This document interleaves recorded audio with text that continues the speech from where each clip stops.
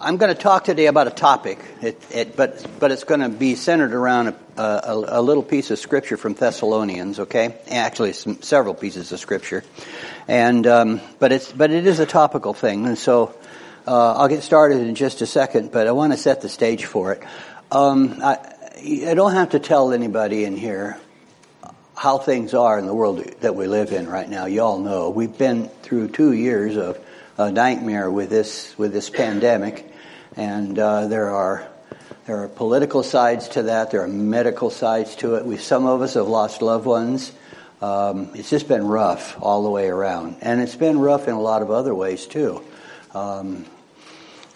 We're finding out that as Christians, there seems to be much more animosity and hostility out there than there ever has been before, and it's not a surprise to any of us because we can sense that we are getting close to the end of the age being the age of the church. The church began at Pentecost, way back in the first century, and it's been continuing on and growing until today, right now. And at some point in time, the church is going to come to an end as we know it here. It won't be as an end, but it will be as an end as we know it here. And there's going to be an event that's going to occur that's going to make all that happen. That's what I'm going to talk about today. In 1 Thessalonians, we have Paul talking to the church at Thessalonica. And the reason why he wrote them that letter was because he had gotten reports from Timothy that some of the people in the church were concerned because when he had been there prior, he had told about Jesus' return. He said that Jesus would come back. And of course, Jesus himself said that in the Gospel of John. I'll read that to you in just a moment here. And so the Thessalonians and the people in the church there were really concerned because they expected that they would be taken into heaven, and some of them had died, and they didn't know what happened. Where did these people go? Because they were supposed to go. We were all supposed to go to heaven, and it didn't happen.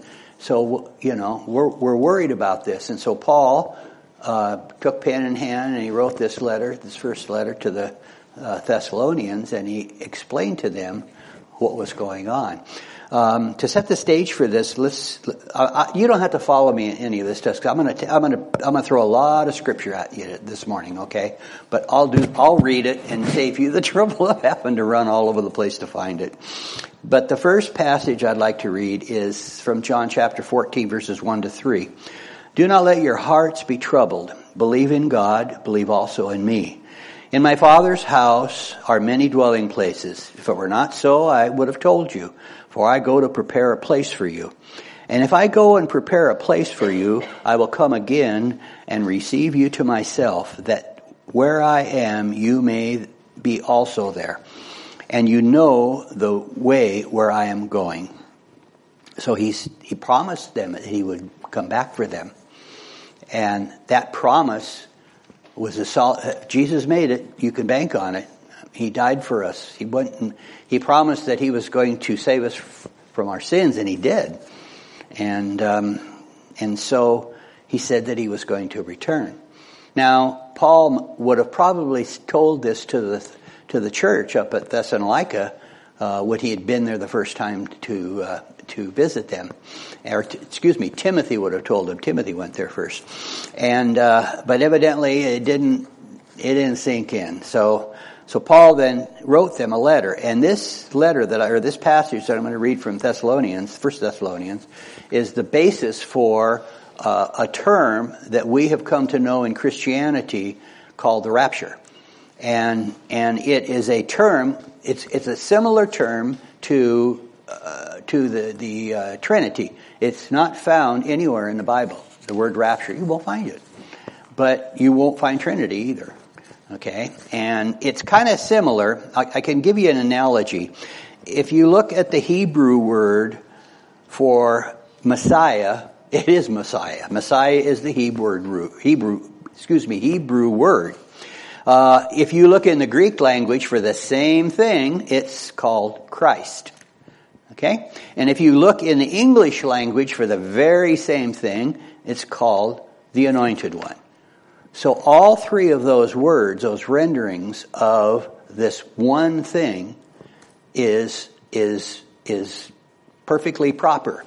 Now, the same thing for rapture.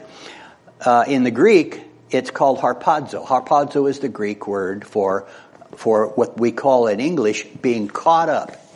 Okay? And the Latin word for being caught up is raptura.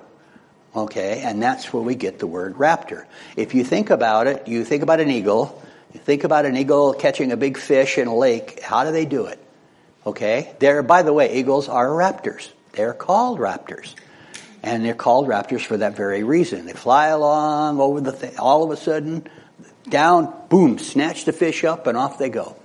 Okay? That's being caught up. And that's exactly what the rapture is all about. So keep that in mind, and I'll read the passage. And Paul writes, "But we do not want you to be uninformed, brethren, about those who are asleep, so that you will not grieve as do the rest who have no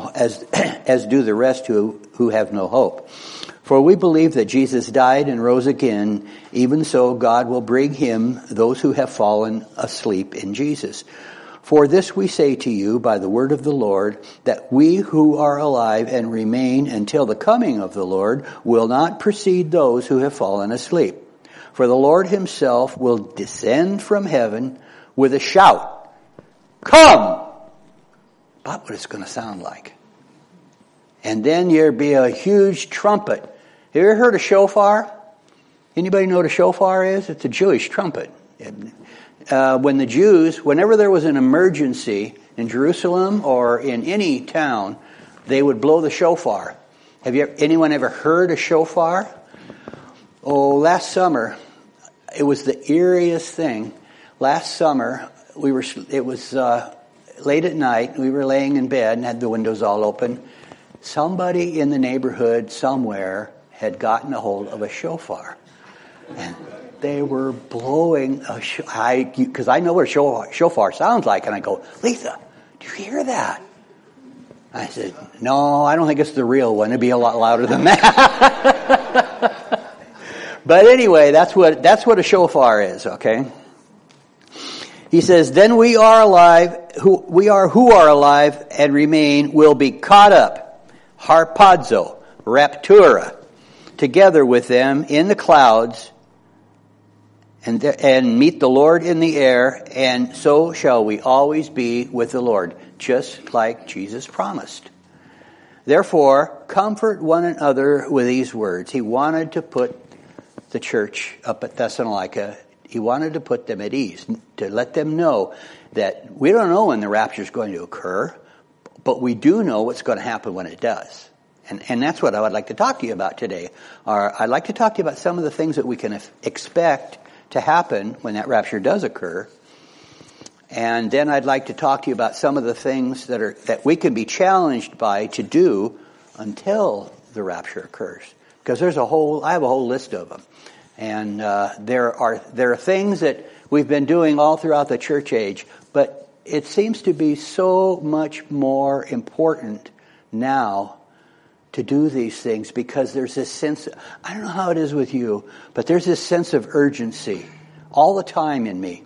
I turn on the television and I feel this sense of urgency.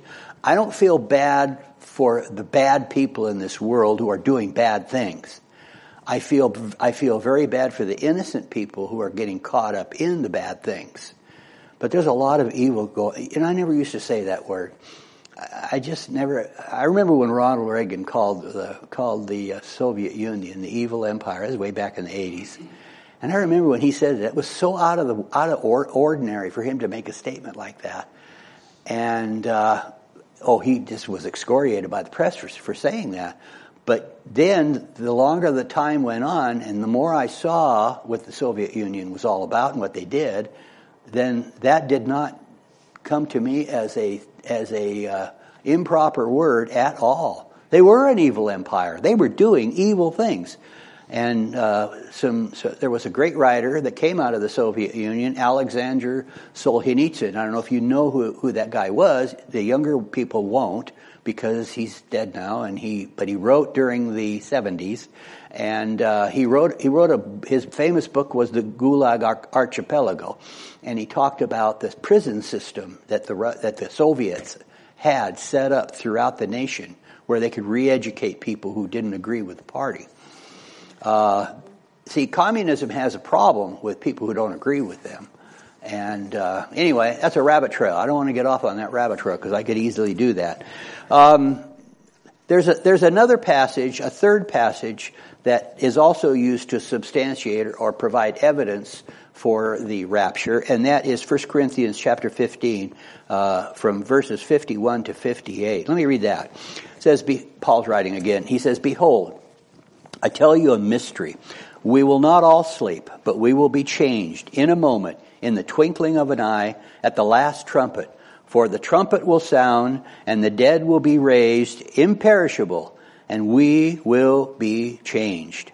For this perishable must put on the imperishable, and this mortal must put on immortality. But when this perishable will have put on the imperishable, and this mortal will have put on immortality, then will come about the saying that is written, death is swallowed up in victory. O death, where is your victory? O death, where is your sting?" The sting of death is sin, and the power of sin is the law. But thanks be to God who gives us the victory through our Lord Jesus Christ.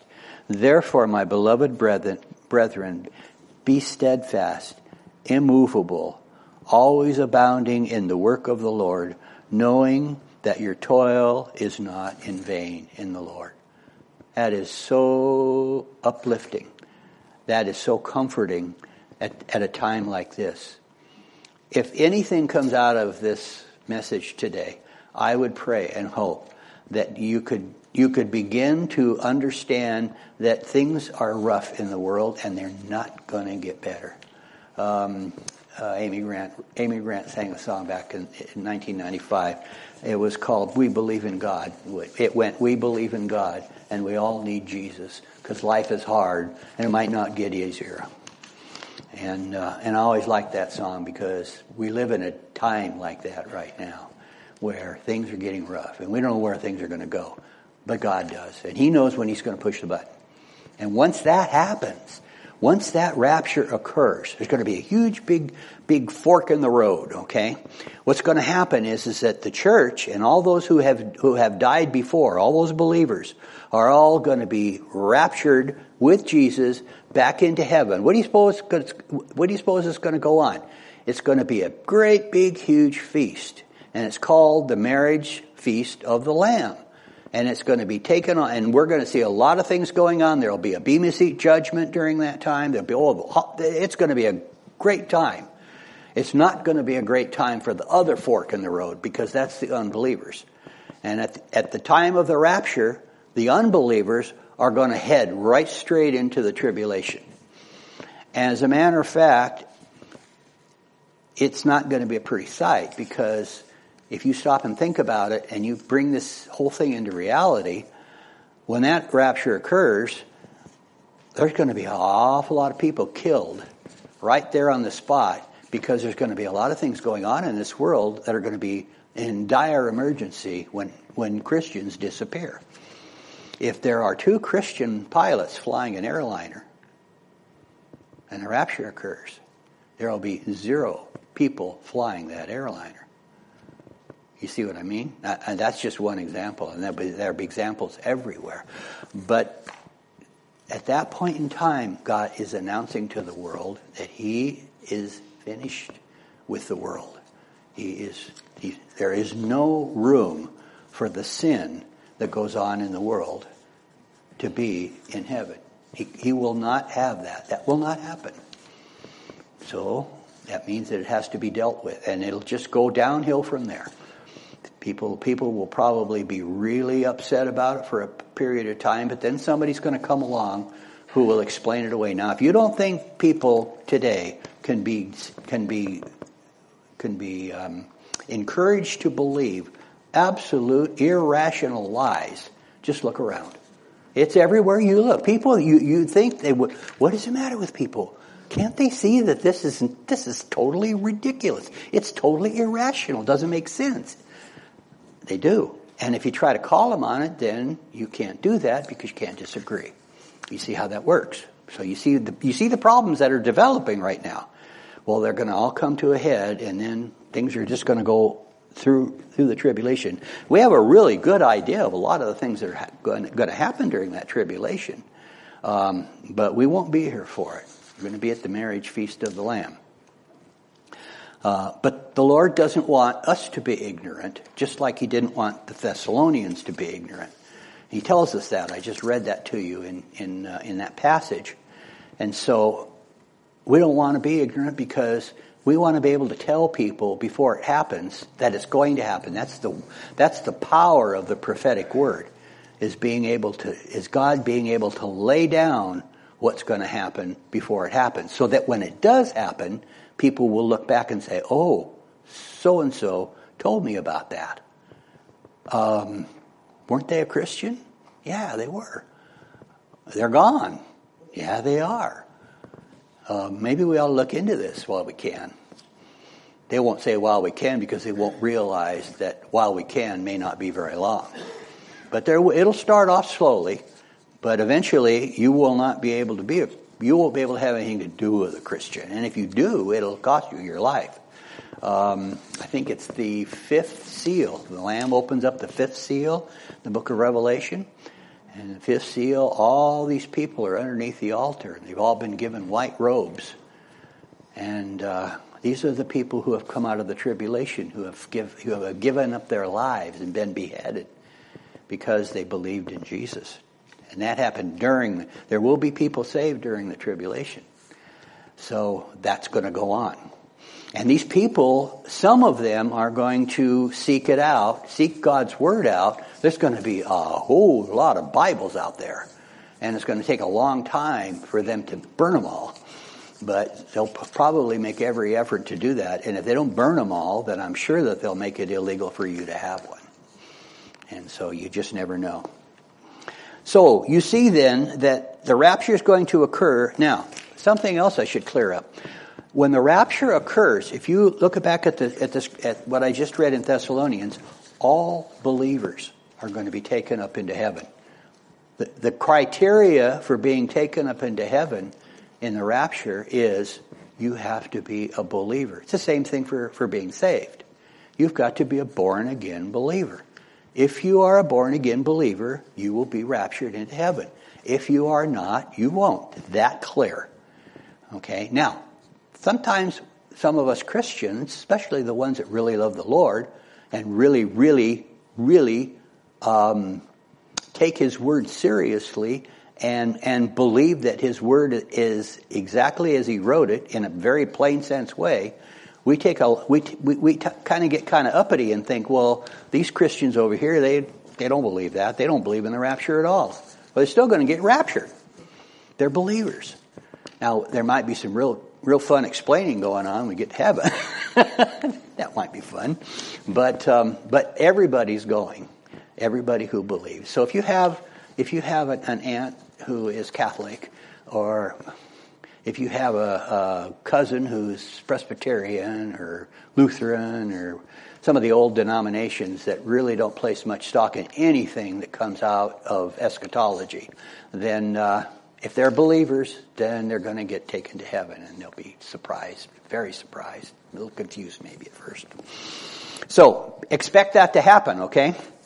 Again, we don't know when. But, the last words of the book of Revelation, it's not the exact last words, it's, I think, the last verse, the second to the last verse.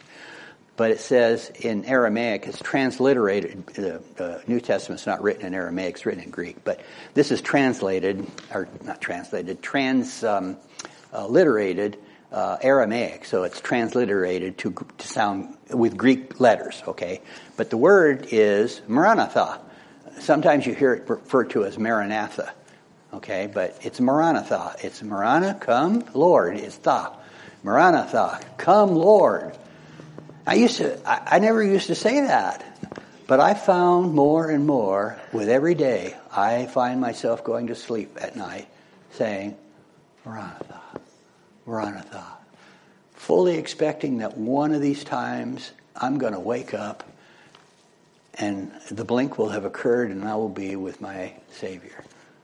With all you guys. It's going to be fun. Maranatha. Keep that in mind, okay? Maranatha. Say that whenever you... And tell other people what it means. It'd be good. Okay. He doesn't want us to be ignorant. The truth is established by the Word of God. That's because all of God's Word is the truth. If this passage in Thessalonians makes it crystal clear that we're going to see an event called the rapture under these conditions, then you really can rest assured that's going to happen. It's going to take place. And it's going to take place just like Paul said it was going to take place. Now, one of the things that the unbelieving world tends to ridicule the believing world with about the rapture is they say, oh, you guys are just being a bunch of snobs because you think you're going to get away from all this stuff and you don't have to go through it, and we do.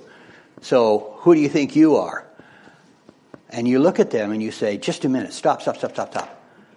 Don't you realize that you don't have to go through it? I don't have to go through it simply because I have taken and given myself to Jesus, who paid the price for all the sins that I have committed throughout my whole life and ever will. You can do the same thing. Then they really don't have anything that they can say to that because you've just laid it on the line. I mean, there's the answer. Come to the Lord. You hate to see somebody come out of fear, but if it'll bring someone to the Lord, truly bring someone to the Lord, then God knows who the people are who truly repent and give themselves to Him. And He'll act on that, just like He promised that He would. Okay, so we know that Jesus promised to return for His disciples. Number 4 here in my list is that this is a mystery or a sacred secret. This is from 1 Corinthians chapter 15. Let me go back to that and read that one more time, because that's not the first time that you see that word in the New Testament, but you always see Paul using it. He says, behold, in 51, verse 51, he says, behold, I tell you a mystery. We will not all fall asleep, but we will all be changed in a moment, in the twinkling of an eye, at the last trumpet. For the trumpet will sound, and the dead will be raised imperishable, and we shall all be changed. Okay? He calls that a mystery. Now, when you think about a mystery, of course, the first thing that comes to mind is, GE Mystery Theater, or a mystery novel or something like that, because a mystery is something hidden. You just can't see it. And a mystery, in the sense of the church, in the sense of Scripture and the Bible, a mystery is simply something that God has had planned and has intended to happen for a long time, but you were never allowed to see it. Just like, for example, Jesus was going to come and save everyone from their sin when He died on the cross. Well, the Old Testament saints couldn't see that. It was a mystery to them. They could have faith in God, and remember what's required for salvation: faith in God. And they did. You read Hebrews chapter 11, you get a whole list of the Old Testament saints that had faith in God. And so, the mystery, Paul says it's a sacred secret to be revealed at a later time, and that's exactly what he means. He uses that word again in Ephesians chapter 3. He talks about it, he says, I tell you a mystery, just like he did here. A different mystery this time. This time the mystery is, and I can see where this would be a mystery to a Jew. This time the mystery is that God is going to bring the Gentiles into his kingdom along with the Jews. Wow. If you're a Jew and you hear that, wait, Paul, what did you say? These Gentiles, these Goyim, they're coming into our kingdom? No, never happened. That's been going on for 2,000 years. And there's a veil over their eyes, and they don't see it. And to this day, there's once in a while, and it's not very often that a Jew comes to know the Lord. But there are some. There's an organization in the West Coast out here called Jews for Jesus. Have you ever heard of it? Anybody? Yeah. Moshe Rosen formed that. I think he died recently. He formed it back in the 70s. And he came to know Jesus. And it was really something, because I used to listen to this guy talk. I used to have tapes, we had big tape ministries back then. And I had a bunch of tapes of his, and he would talk about his love for Jesus. And it was so cool. It was just so exciting to listen to him, because he was a Jew, and he had all of the understanding of the Old Testament that the Jewish mind would have. But this is a Jew that had given himself over to Jesus completely. So now he's preaching the gospel, just like Paul. He's preaching the gospel now. And to hear that guy talk, he was so exciting to watch. So anyway, so much for Moshe Rosen. Let's see. We got the mystery, and there's going to be a mystery that's going to get solved. Jesus is going to leave heaven with a shout. I already did that with the big come. By the way, let me stop there for just one quick second. Let me double check this, okay? When in the book of Revelation, come on, book of Revelation, where are you? Let's see, Rev 4. After these things, I hold it. Yep, here it is. In Revelation chapter 4, at the end of chapter 3, that is the last time that there is any reference in the book of Revelation to the church. Up until then, there's all kinds of revelations about the church. We have the 7 churches in Ephesus, and he has all these things to say about those 7 churches. I won't go into that now. But after that, in chapter 4, verse 1, after these things, I looked, and behold, a door standing open in heaven. And the first voice which I had heard, like the sound of a trumpet speaking with me, said, "Come up here right now." That's it. That's the come. Listen for a loud. The whole world will hear that come. And you can get goosebumps, because it's going to be in a twinkling of an eye, and you're not going to be here anymore. I don't even know if you'll even know. Well, you will. You hear the come, and you hear the trumpet. So, anyway, the trumpet of God will sound. And now, by the way, there's 2 comings. I don't want to get you confused with this stuff. There are 2 comings, and you've heard of both of them. Now, this is where there's some controversy in the churches, because the Christian community, the Christian churches, cannot seem to agree on these comings. There's a if you look at it the way Scripture presents it, here's what you see. In one coming, you see Jesus coming down out of heaven in the clouds and receiving the people on earth who are believers coming up to him. Okay, that's what we call the rapture. The other one, there is another coming, and in that one, Jesus comes all the way down, and he plants his feet on the Mount of Olives, and when he does that, there is a huge, huge earthquake, and the Mount of Olives splits. That is the second coming. That coming is where he's going to be heading right to Armageddon, and the last battle will be fought. But it will start off on the Mount of Olives, and that's going to be the beginning of the end for Satan. So that's exciting stuff, you guys. It really is. All right. So Let's see. Any more exciting stuff that I can throw at you here? Oh, I can give you this story. One of the things that I like to talk about, and I like to refer to myself as from time to time, is I like to call myself an ambassador for Christ. Because that's what Paul calls us, all of us, as an ambassador. And an ambassador is an interesting person. They represent a country. And when they go to a foreign country to be a representative, they don't participate in the affairs of the country that they're in because that's not what they're there for. They're there to represent the United States of America. Okay, so when you do that, you don't want to get involved. If you do, you can find yourself in treason real quick. You get into the intrigue and stuff that goes on between all these foreign nations and who knows what. But I'd like to bring a little story to mind here. This happened in December of 1941. It was December 7th.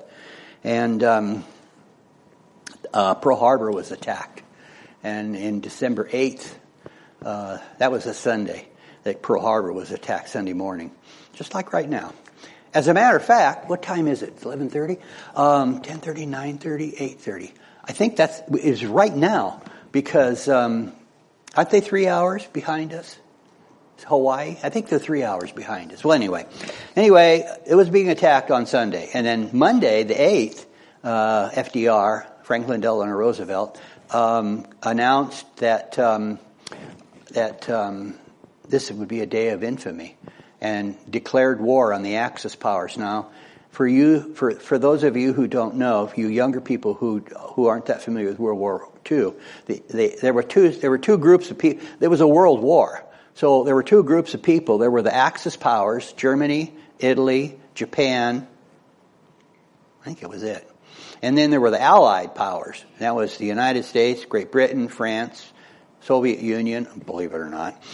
We paid dearly for that later on, but that's a whole other story. Anyway, but those were the Allied powers, okay? So the United States, Franklin Delano Roosevelt declared, and of course Congress immediately passed, a war declaration against the Axis powers. And by the end of the day, on the 8th of December, we were at war. And then on the 9th of December, Franklin Delano Roosevelt called all of his ambassadors back from the Axis power countries. He sent a telegram. He said via encrypted telegram, and he said, "Bring these people home right now. They do not belong in this country. We don't want to have a thing to do with this country. Bring them home." Normally, that's the last thing that you do when you recall your ambassadors. A state of affairs between two countries has really deteriorated. If you can't have ambassadors in each country, you got a problem, serious problem. And that's what happened. And of course, those ambassadors never went back to those countries again, because most of those countries, with the exception of the Soviet Union, I don't think they came back. No, they didn't. They became a different country after that, because Mussolini ran them. And, of course, Japan, it never came back the same either. So, that's what happens when you have an ambassador. Well, we are Christ's ambassadors. And so, as his ambassadors, we represent him. And I'd like to give you some of the challenges that he's thrown out there for us, okay? Number A, letter A, he or she is to attend the services of the Lord regularly. Okay, Hebrews 10:25. Not forsaking the assembling of ourselves together, as in the manner of some is, but exhorting one another, and so much the more as you see the day approaching. What's that all about? He's saying, go to church a lot, folks, because the day is approaching.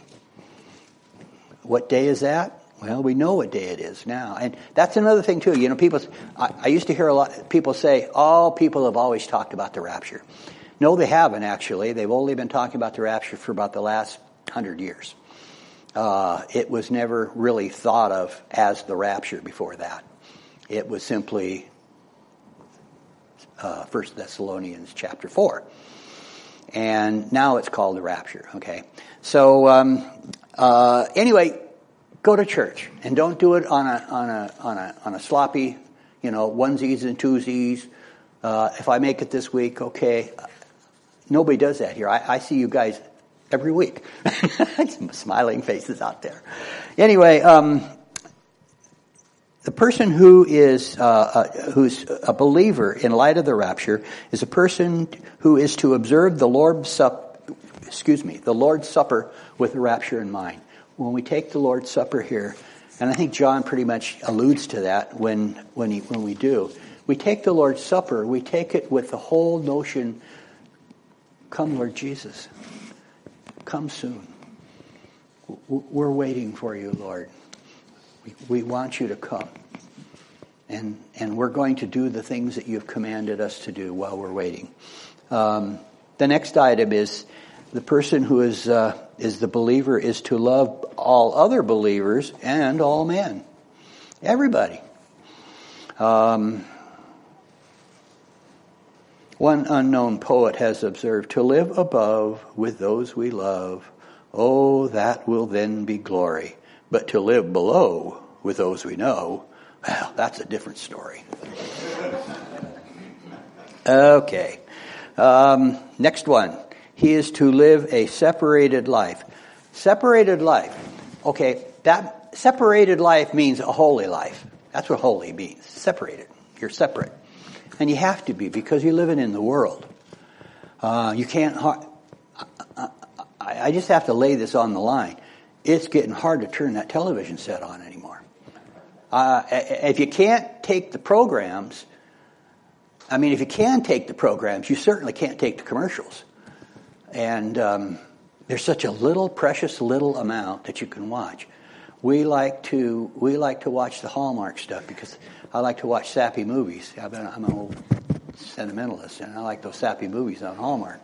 And everybody thinks that I'm nuts, but hey. And I've noticed that even those things are changing their whole focus and on the way the world's going. So love everyone, everybody, the sinners and the believers, because the believers need it for the hope, and the unbelievers need it to point the way to salvation. Get them to consider Jesus. We're going to be doing that pretty soon if we get a chance to when we go to the convalescent home. Believe me, you'll get plenty of opportunities there too to go to those convalescent homes. Those people are lonely people. I don't know, maybe once in a while, if you find someone that has family and the family comes and visits them regularly, then they may not be so lonely. But you're going to find that a good percentage of the people that are in those places, they make you want to cry. You're going to walk out of there and you're going to have tears in your eyes because you're going to say, oh my gosh, how can this poor person live from day to day to day in this kind of a world? Anyway, we'll wait for that to happen. Be patient is item number D. Be patient. Be also patient and establish your hearts, for the coming of the Lord draweth nigh. That's King James. And that's James chapter 5, verse 8. So patience is a virtue, possess it if you can. I don't like to say this one, but I will. Patience is a virtue, possess it if you can. It's rarely found in women and never in a man. Somebody that I know quotes that to me every once in a while. Let's see. You live a separated life. Keep yourself separated from the world. The world has become so evil that the evil does everything in its power to try to entice you in. And we are all human beings. We are all flawed, every one of us. And we can succumb to those things. And don't let it happen. Don't let it get close. That the first sign of it, run. Don't walk, run. Stay away from that stuff. And then say, come Lord Jesus, Let's see. F, he's to refrain from judging others. We're not in the judging business. Now, you're going to hear a lot of people right now in the world, especially in some of the ones involved in these political movements, who are going to say, "You have no right to judge me. Don't judge me." Okay? There's a problem with that, because you're not judging them. You're judging what they're doing. There's a big, big difference.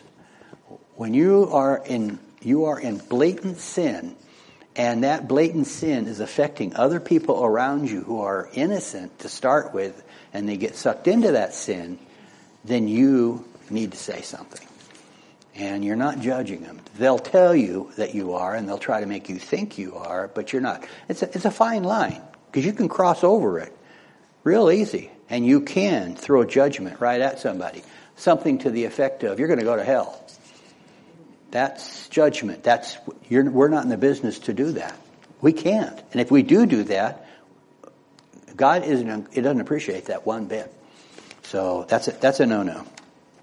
FG. We're supposed to preach to the world. So here I am today. I'm preaching, okay. No, you all have opportunities in your homes and in your lives and in your families to preach God's word. Now, you can talk to your relatives, and if they don't want to talk, then use your imagination and come up with ways to start conversations that will lead them to think about the things of the Lord. The idea is to get them to consider Jesus. Now, they're probably not going to want to, if these are unbelieving relatives that you've got, let's say, or friends, and they're not going to want to consider Jesus at first. And so you have to come up with ways to do it. Moshe Rosen, remember the guy I told you a while back? He used to have the most wonderful. The Jewish people have this. They what do they call it? It's like they lead you right up to the crux line, and then they walk away. So you're sitting there going, "Huh? Hey, wait, what's next?" You know. And they had this one girl who was so good at that. And she would teach people how to do that. You know, let's just lift up a prayer to wherever that thing is headed. It's going pretty fast, and it's going to pick up someone. So we'll just lift them up to the Lord right now, Father, in your name, Jesus, amen. Okay, he's to comfort the bereaved. Okay, here we go. We're going to some of us are going to get a chance to when we go to the Marquee. We're going to find bereaved people. We're going to find them in our own families. People are dying in our Christian families. There's been several people in our church that we have lost over the last 2 years. And so this is something that we can do that the world can't even come close to doing. Let me tell you, a person who believes that when they die, it's the lights out, and they're going to go push up daisies, then that's it. What hope do they have? What can they offer a person who has just lost a loved one, if that's what it is? Now, of course, if you run into somebody who has lost a loved one and that loved one wasn't a believer, oh my Lord, that's so hard, because you know where chances are. Now, that doesn't have to always be that way, because there's always a chance somebody can make what they call the bedside conversion. You know, it can happen, and you always have to leave an opening for that somewhere. But then there's some times when you just know it's not going to happen, or it didn't happen. So then you have to pray, and you have to have God to give you words that will comfort, and let the Holy Spirit do that, because He's such a great comforter, and He can comfort us. Maybe He can give us ideas on how to comfort those who have lost loved ones, or have lost dear ones, and they don't know Jesus. You see how, just thinking about that, you think about the hopelessness of that. Okay, so let's see. We've got winning souls. Let's try to do that all the time. I don't know about you, but I haven't had a whole lot of opportunities to lead people to the Lord in my life. It's one of those things. It just hasn't happened that often. But I know that when it did happen, it was a big thing for them, and they came back and told me all about it. But you plant seeds. I'm a great seed planter, and maybe that's what we are in here. We're seed planters. But do plant the seeds then, okay? And then be concerned with heaven. Think and talk about heavenly things to each other. Don't you remember in Deuteronomy there was the passage that said, wear your scriptures on your foreheads, amulet they used to wear. Anybody ever see Ben-Hur? He had one that they put in the pockets on the door when they walked in, and they had a little pocket with this thing in, and he would reach in and grab it and pull it out and kiss it. It was basically a habit more than anything. It didn't mean a whole lot, but they did that, and it was in the Old Testament. Okay, but do it for real. Be concerned with heaven, and that's Jay. That's the last one in that bunch. All right, good. Okay, so I hope that I've been able to. I know you guys have all heard of the rapture, and I know that you all know that it's there and it's out there. I don't know that you all knew that it really is real, and it really is doctrinally sound. It is sound doctrine. Now, what's so interesting is that there's a whole lot of Christianity that just flat reject it. They look at the rapture as when Jesus comes again at the end of the age, but there are so many problems with that view. It just doesn't stand up. It doesn't correlate.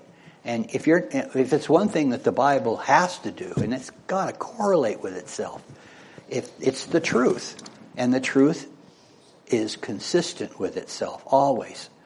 And so if you find that these doctrines are not consistent with, there's a big problem over here, because you're trying to say one thing here and one thing over here, and they conflict with one another, then you have to wonder, well, is that a really good doctrine? And that's the problem that some of the other denominations have. Of course, they say we do too, but it's really hard for anybody to refute 1 Thessalonians chapter 4, verses 13 to 18. It's right there in black and white. You can't refute that stuff. But you know how people do that, though, and interestingly enough, they symbolize it. We've got a whole section of Christianity out there that says and maintains that the book of Revelation, is nothing but a bunch of symbolism, and that the churches that are spoken of Revelation are the Christian churches, and that the Jewish Israelites that are spoken of in Revelation is actually the church. It's the spiritual church. And you have to wonder about what on earth planet did you come from? But they do, and they've been doing it for a long time. The idea of taking scriptures quite literally, and when I say literally, I don't mean the way that the unbelievers do it. They like to mock Christianity and call us fundamentalist Christians and say that we believe that, every jot and tittle in the Bible is absolutely 100% bam. And they'll start, what they do, and it's so predictable, they'll start giving you similes and metaphors, and they'll say, yeah, you guys take those for real because that's what it says. And you're going, no, it's a simile. It's supposed to be like something else, okay? It's a metaphor. It's supposed to represent something else. Anyway, so I don't know. I don't know that I have any more for today. I love all you guys. I sure enjoy being here, and I'm just glad when I get an opportunity to do this. So anyway, we've got some more things that we're going to be doing before we're done.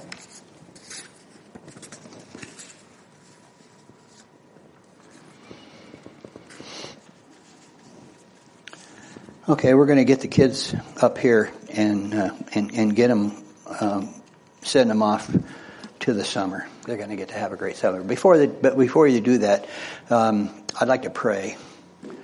Father, Lord, where do I start? We want you to come, Lord. We just want you to be here for us, and we want you to We want you to rescue us, Lord, from this world that is simply falling apart. And we pray, Lord, that you would bring every last person that you can into your kingdom. But we know that that's not going to be everyone, Lord. And especially in today's world where it's becoming so obvious. There's so much evil that is so rampant everywhere we look. And that, like Jesus said, that these times will be, the times at the end of the age will be like birth pains. And that each time a birth pain comes, it's stronger than the prior birth pain. And not only that, but the birth pains come more frequent and more intense, and that's what we're seeing.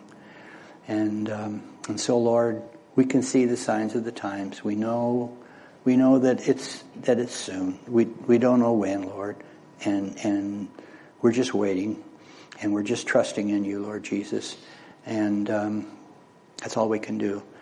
And so, Lord, we entrust ourselves to you in everything that we do and everything that we say, in our families too, Lord, all the people that we know. In your precious and holy name, Jesus, amen.